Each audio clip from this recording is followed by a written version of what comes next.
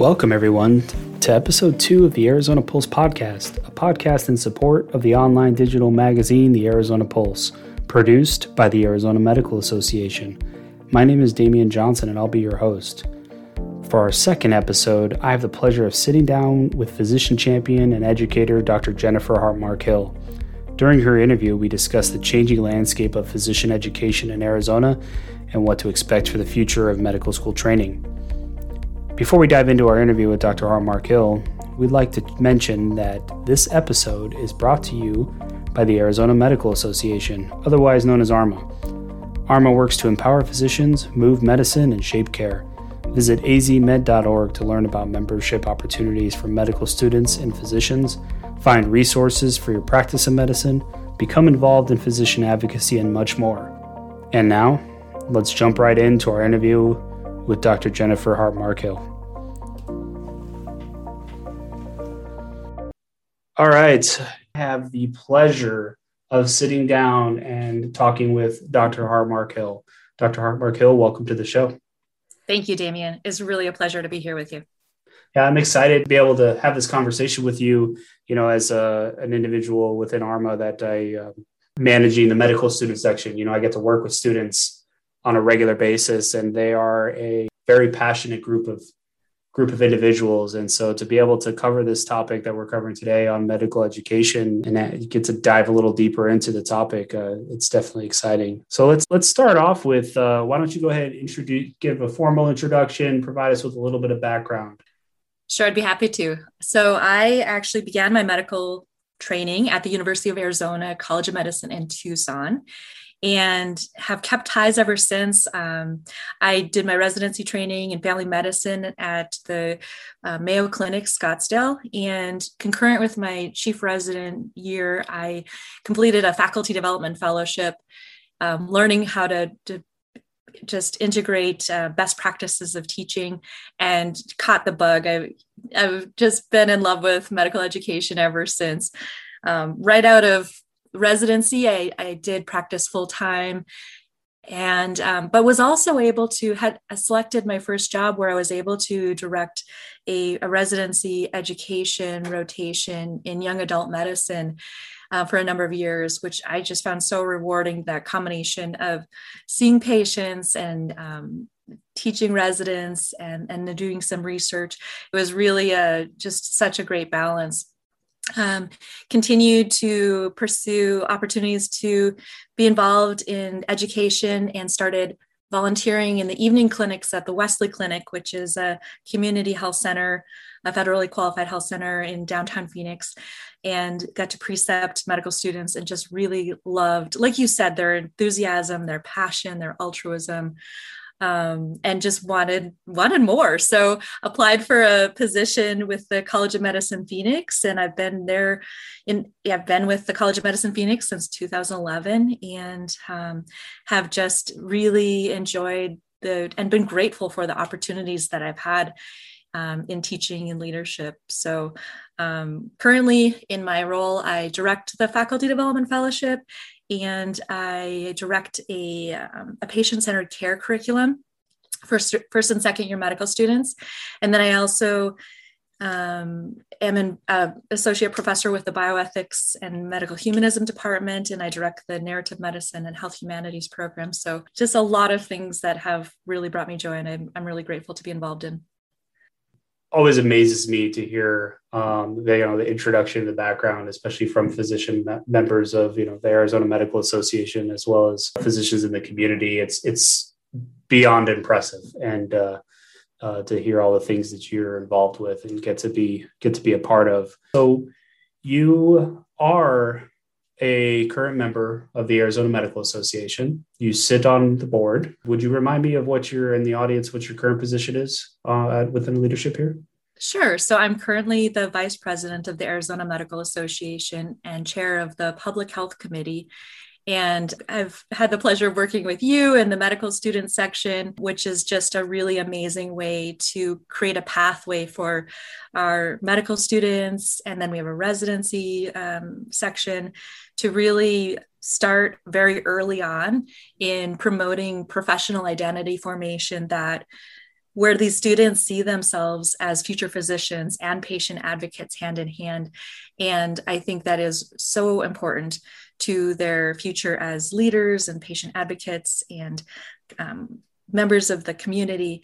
I think that physicians and all members of the healthcare team are in a really unique position to hear the stories of patients and their families and communities and vulnerable populations and speak to that firsthand with policymakers and legislators and a whole host of other decision makers, because it really matters. All of these decisions that are happening impact patient care. They influence social determinants of health, economic determinants of health, political determinants of health. And I think we really need a voice at the table. And I think we really need our medical students and residents to be trained up in that. One thing I enjoy telling the medical students too is that you don't need to wait until you have an MD after your name or until after you're through your specialty or subspecialty training, because legislators really want to hear from students too. Students are like these pluripotent stem cells, like they haven't been differentiated yet. They're the future, and legislators love hearing from them. So it's really cool to see kind of that aha moment when I share that, because they think that, they're, someday, but really they have a voice now and they're involved in so many things, community service and patient care and research. And so, they're looking forward to graduate medical education and most want to stay in the state of Arizona. They have so much rich perspective that needs to be shared. And they have so much firsthand knowledge and can really attest to a number of things that either need continued support or need reform and change advocacy. So they're an incredibly important part of the system. It's interesting, those last few points you brought up as well, that about how important it is for medical students to get involved. And, just recently within the last 2 years, we're seeing this year with GME funding and the budget talks and conversations that are going on down at the legislature, to last year with the passing of the funding for keeping medical students in state if they're, and the scholarship opportunity that they're providing for them through the state universities. And I think that you hit a lot of great points that really highlights the level of importance and how there is no when to start other than get started, get involved. And when you're ready to do so, do so. I think that's really well said. And I'll just further emphasize that our medical students and residents are stakeholders in this whole process, and they are our future. So anything we can do to support them. And I really respect what ARMA has done in terms of creating the student sections and the resident sections and the amount of support and the opportunities that students have too at the national level to go to the AMA and to be involved and to have a voice. So it's really exciting. And I hope to continue, sharing what ARMA is doing so that more people can get involved. Let's transition a little bit. I think we're going to have to cover the hot topic. How has medical education changed during the COVID-19 pandemic from your perspective? That's a great question. I think that in parallel to patient care, we've really been catapulted maybe 15 years in advance in terms of integration of telemedicine, telehealth technologies that some early adapters were already doing. I don't want to ignore that, that a lot of folks deserve some appreciation and kudos for being trailblazers in those areas. And the pandemic really emphasized the need to integrate all of those things. And I think it's something that we're never going to be the same. We're never going to go back. And I think that's good. So it was really challenging to convert all of our wonderful in-person education and simulations and active learning and flipped classrooms and all those things that we've been doing to a virtual environment. And temporarily, students were doing clinical cases in a virtual environment. And, certainly not the ideal, but I think we learned so much. I think even though none of us would have chosen this per se, I think the innovations that have come out of this and the new perspectives are really going to inform the way we go forward. And I think along with telemedicine or virtual education, all of the awareness of health inequities, that came forward during the time of the pandemic are things that have really, I think, strengthened our resolve to be champions of going forward. That the access to care and all of these different things that people have always needed, or the ways that structural inequities and racism has affected health.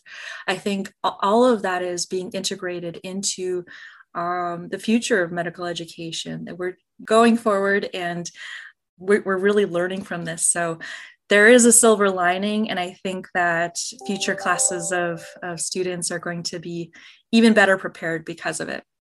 Yeah, I think we could definitely say that they are getting a firsthand experience on how to embrace change through going through this process, going through the pandemic and everything. So a lot of great points that you bring up there, and it kind of leads me into my next question of where do you see the future of physician training heading towards?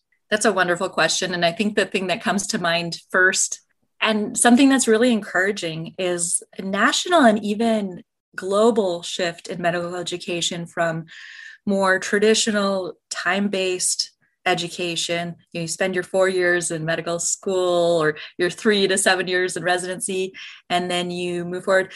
A shift from the traditional time-based model to competency-based education, which is so important.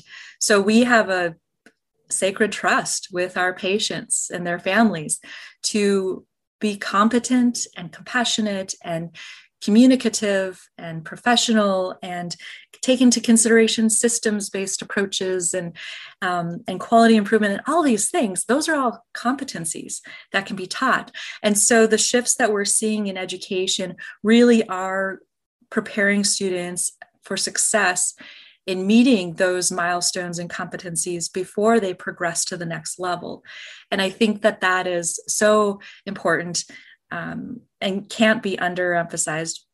And the other thing is, when you move away from time-based curriculum to competency-based, you can get into some time variable education. So we know we have a physician shortage. We know we have a primary care shortage. And so if we are, as educators, able to support our students to gain these competencies in a way that recognizes that they may come in with a lot of skills.